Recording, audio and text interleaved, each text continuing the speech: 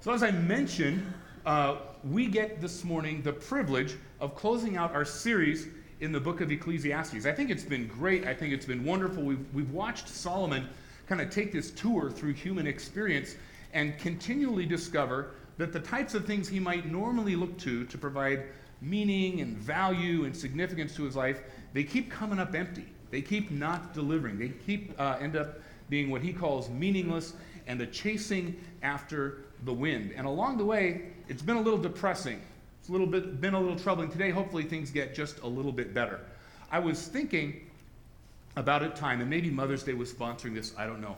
But I was thinking about what it was like when I was a high school student. And the one thing I wanted more than anything else was to be an adult.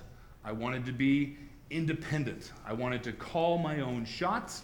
I wanted to owe no duty to anybody. I just wanted to be the one in charge. The buck stopped with me, and there was nothing else out there to which I owed any duty or obligation whatsoever. That's what I felt like in high school. Kind of fast forward a couple of months into my college experience when I got to my first really difficult decision. When I'm making decisions about what am I going to study, and that's going to affect the course of my life and my job and my career and probably my whole life satisfaction for the next 40, 50, 60, 70 years, whatever it may be, right? And it's a big decision, and I'm sweating it out, and I'm thinking, this is hard. And it's not like there's right answers and wrong answers. There's just tons of options, and I don't know what to do. So I did what any independent, achieving, responsible adult would do. I called my mom and asked for help. I said, Mom, I got all these options, and I don't know what to do. I'm not sure what choice to make. And my mom, who nursed me through those high school years where I so desperately wanted to be independent, it was over the phone, but I'm pretty sure she smiled and chuckled and smirked just a little bit. She goes, wow, that must be really difficult. I said, you can't just pass it off like that. Mom, this is important stuff. What if I make a mistake? What if I do something wrong? What if I make the wrong decision? Mom, I'm operating without a net here. She goes, I know, right? And all of a sudden, that was the moment for me when I realized, okay, duty and obligation and having other people that you answer to, they can be kind of inconvenient, but there is a flip side. There's a super strong upside to that. And that's one of the things that Solomon is going to find out as we come to this final chapter in the book of Ecclesiastes, and as we kind of watch with him as he sums things up. And he's going to begin his sum up of his whole book in this chapter with an encouragement for us to remember our Creator. In fact, so this is chapter 12, verse 1. He says, hey, that we should remember your Creator in the days of your youth, before the days of your trouble come, and the years approach when you will say, I find no pleasure in them. Once again, cheerful old Solomon wants us to know, it doesn't matter how good, young, strong you feel right now, a day is coming when you're going to feel old. And then you're going to die. In fact, if you have been with us throughout this series, I believe that you could represent Solomon's thinking and his understanding of how things work by completing these quotes with me. He would say, hey, pleasure feels great, and then you die. Wealth is awesome. It's helpful. It makes things comfortable. But then what? You die. Hey, it's great to accomplish things and to have landmarks that indicate you've made a difference while you're here on earth. That's pretty great. But you know what happens at the end of that? You die. You all have been paying great attention. Thank you for that. It's sunk in. We love that. So that's where Solomon's been at, but not content just to let us know that eventually we're going to die. He finds it incumbent upon himself to kind of describe not just the end point, but the process. And in the next 6 or so verses, he paints a picture not just of death, but at the process of aging which leads towards death. And he's saying in advance of this, that's what's going to come. Remember, you want to remember your Creator now because this is what awaits you. And he does this clever little thing. It's very poetic. He kind of does an extended metaphor. And he's talking about like things in a house that are breaking down and getting old, but he's really talking about the human body. Okay, see if you can relate to any of this. We're going to remember our Creator, but here's what's coming. So do that. Remember your Creator before the sun and the light and the moon and the stars grow dark and the clouds return after the rain. Things are going to get a little gloomy. And he says, when the keepers of the house tremble and the strong men begin to stoop. Anyone have that wonderful experience at whatever level of there are parts of your body that used to be strong and now they tend to sag? That's what he's talking about. He says, when the grinders cease because they are few. He's not talking about like the millstone down by the river. He's talking about your teeth. As you age, the grinding is going to cease. Why? Because your teeth are going to fall out of your head. He says, those looking through the windows grow dim. That view out into the world through our eyes, our sense of vision, which starts to slow down and requires us to look at things at further and further distances and get all new kinds of lenses. When the doors to the streets are closed, when there are things we want to say, but simply because nothing has happened but age, we can't find the words again.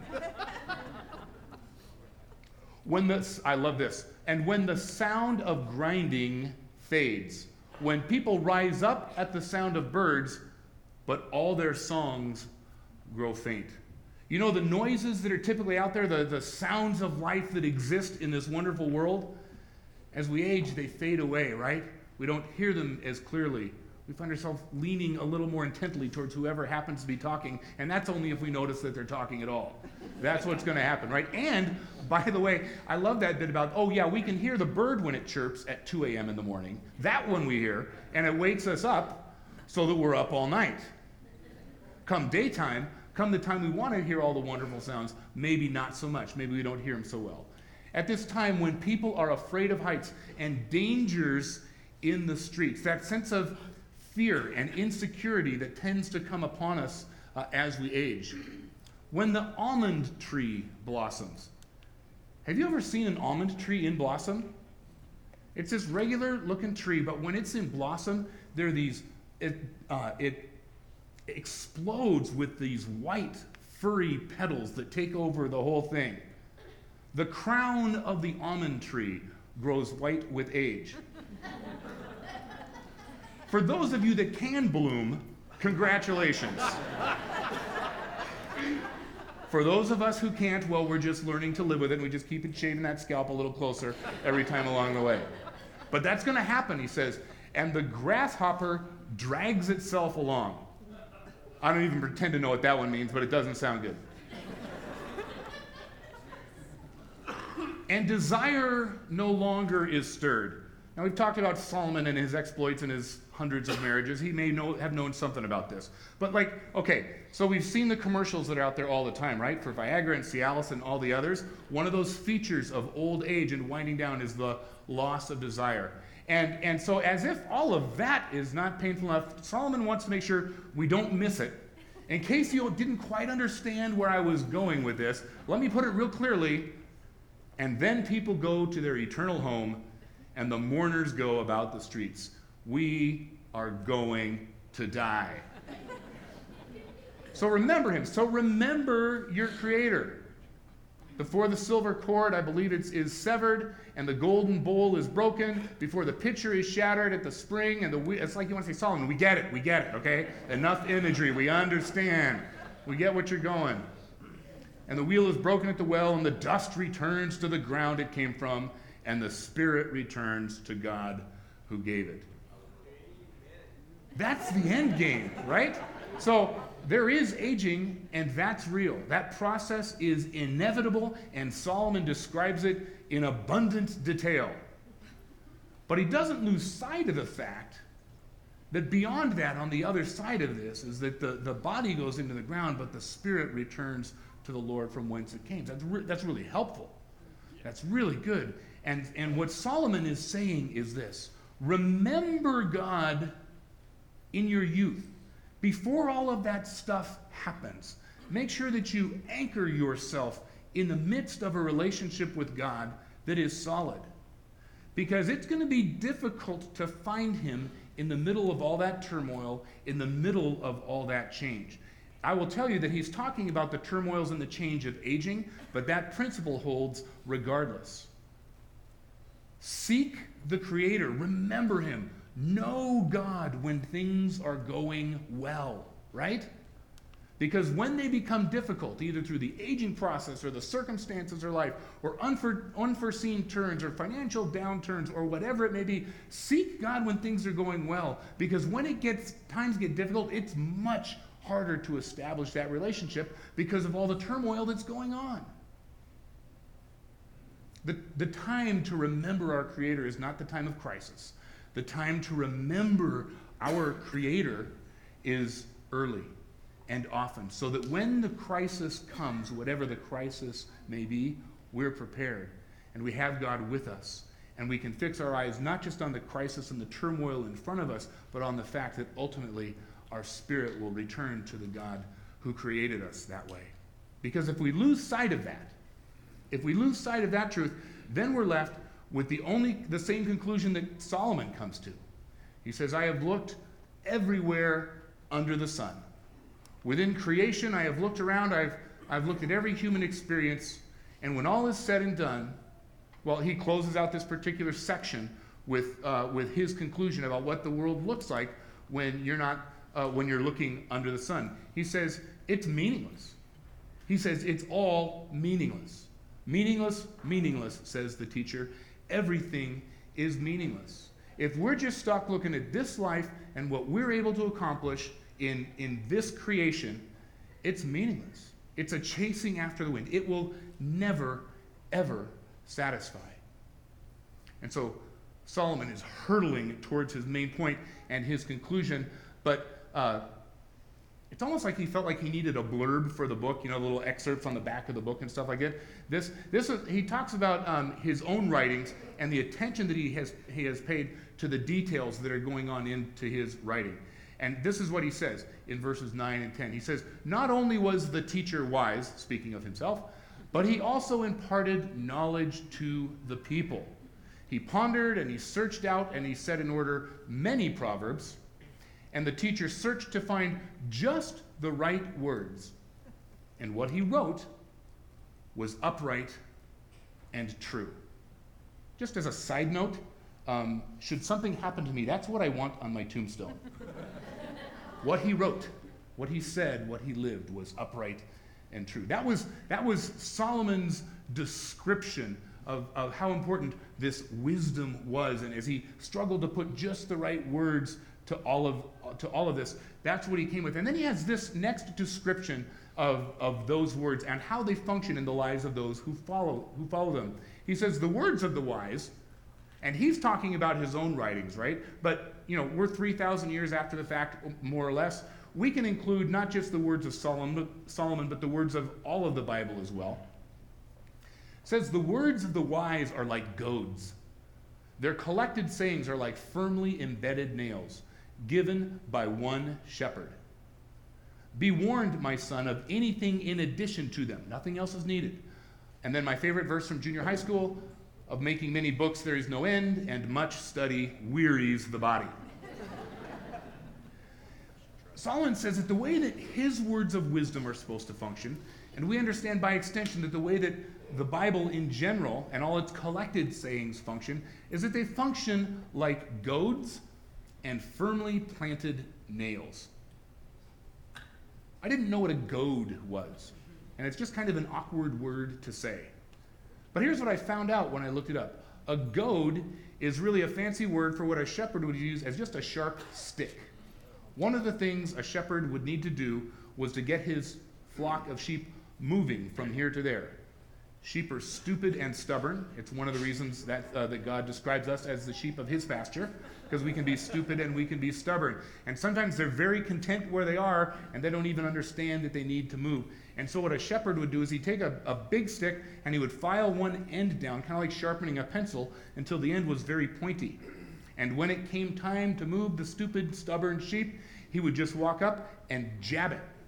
Maybe in the flank, maybe in the hip, or maybe very frequently tuck it right up under a rib where there's a lot of sensitive tissue and just give it a good jab. And it was amazing how quickly a stupid, stubborn sheep would move when poked in the ribs with a sharp stick. And it would get them going. Because one of the things that the wise teacher's words are meant to do is to get us moving when it's time to move.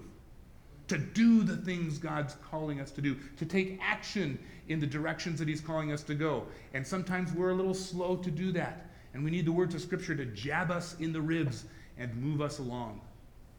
But they also function like firmly fastened nails. Like when we want to run after that thing that we shouldn't be running after, boom, the words of wisdom hold us in place, right?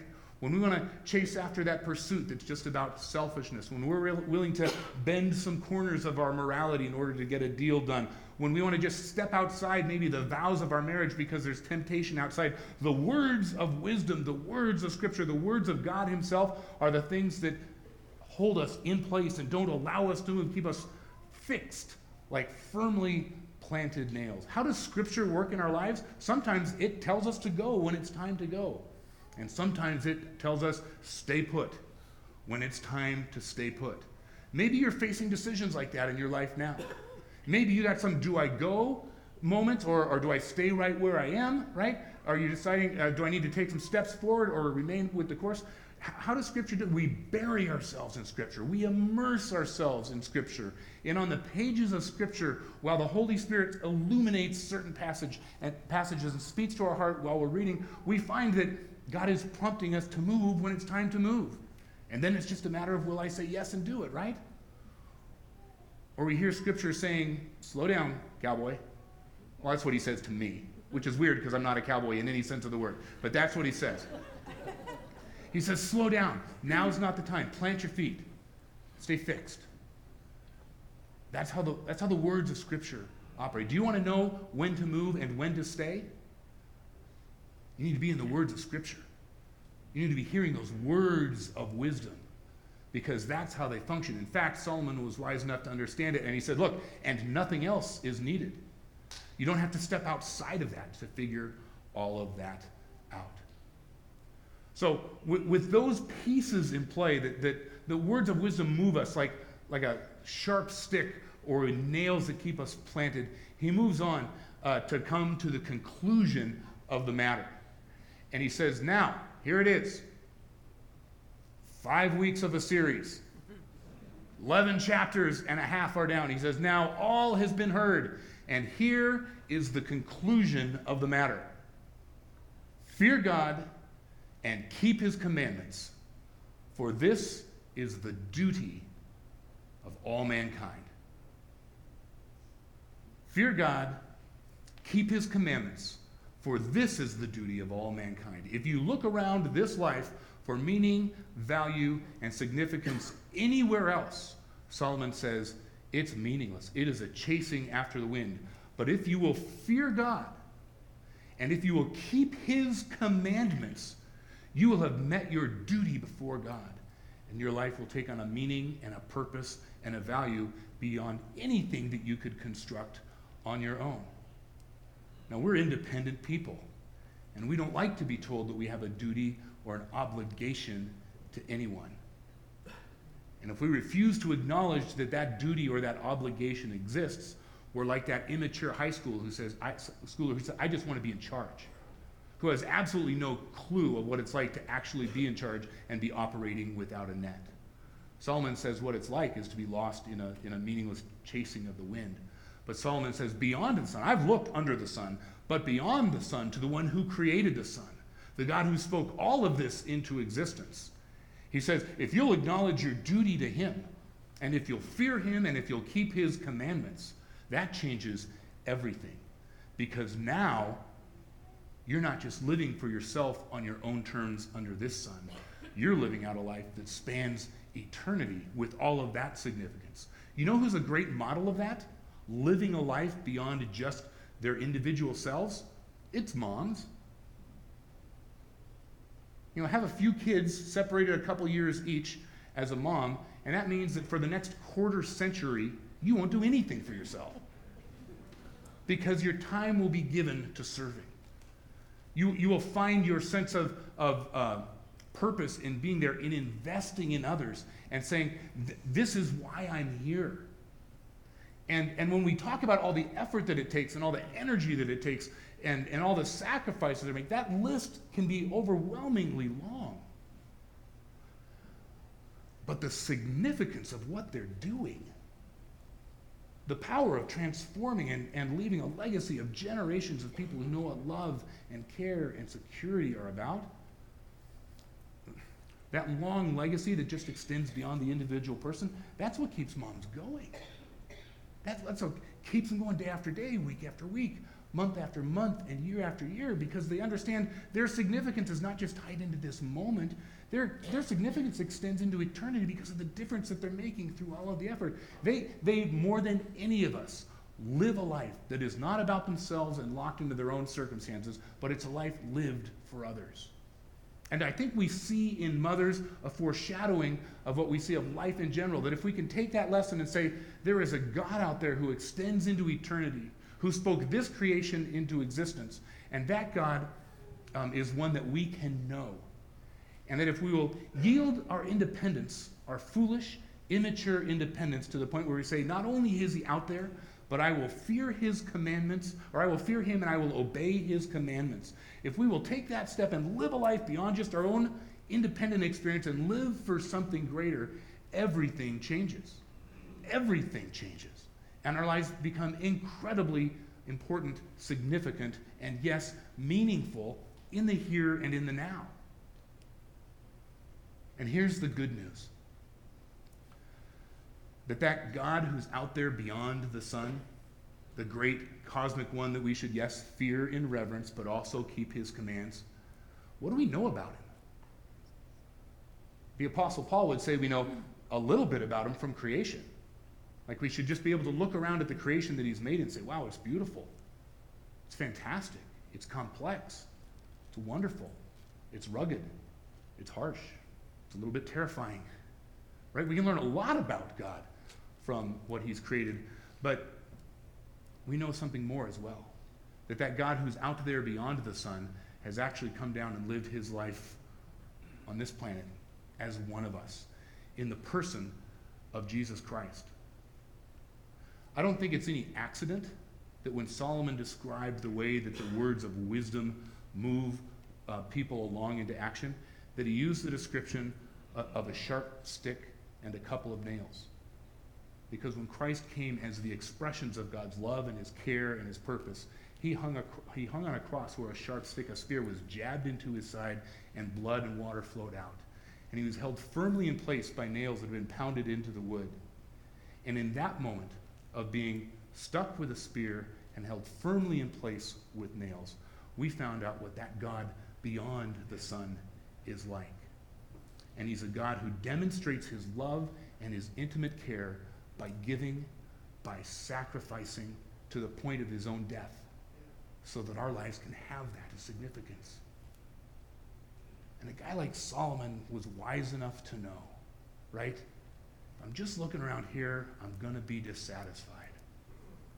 But from Solomon we learned that if we can look to the God beyond the sun and to the Christ who hangs on the cross, overcoming evil, sin, and death by the act of sacrifice and death and then resurrection. If we can look to that, everything is different, right? Everything takes on new power. And the truth is that we could say with Solomon, yep, we're going to live our life and then we're going to die. But beyond that, our spirit is going to return to the God who made us. And if we've lived our years on this earth in his service, fearing him and obeying his commandments, we're going to look back on the time that we spent here and say, that mattered a great deal. We can live every moment today as if it matters a great deal. And we don't have to be locked in and mired in the depression that the book of Ecclesiastes can produce. Why? Because we know there's more going on here than just what we see under the sun. There's a God who created it all and loved it so much that he joined in as a part of it, demonstrated his power, love, and care by dying on the cross. And all he asks is, would you like to participate in the glory? And he invites us to come and do that. And I don't know about you, but that excites me. That's something I want to say yes to, and I think it's something that's absolutely worth celebrating. I'm going to ask the band to come on up. And it's been kind of a slow down, darker sort of a series with regard to feeling a little depressed at all the meaninglessness that Solomon points to. But this morning, I would like for us to end this service with a sense of celebration, a sense that we're not alone, a sense that the God who created is also the God who came and died and invites us to join him in glory. That, I think, is absolutely worth celebrating. And if you do too, I'm going to ask you to stand, and we're going to close this service with this song. Well, we thank you so much for finding North Church Sermons online, and we hope that the message today brought value and enrichment to your life. If you'd like to participate in the giving of this ministry, there's a couple of easy ways for you to do that. You can text the word NORTH to 77977 and receive a text back and get your online giving set up in under 60 seconds. Or else you can visit us online at northchurch.net and click on Give Online and participating in the things that God's doing right here at North Church. We thank you so much for joining us. God bless.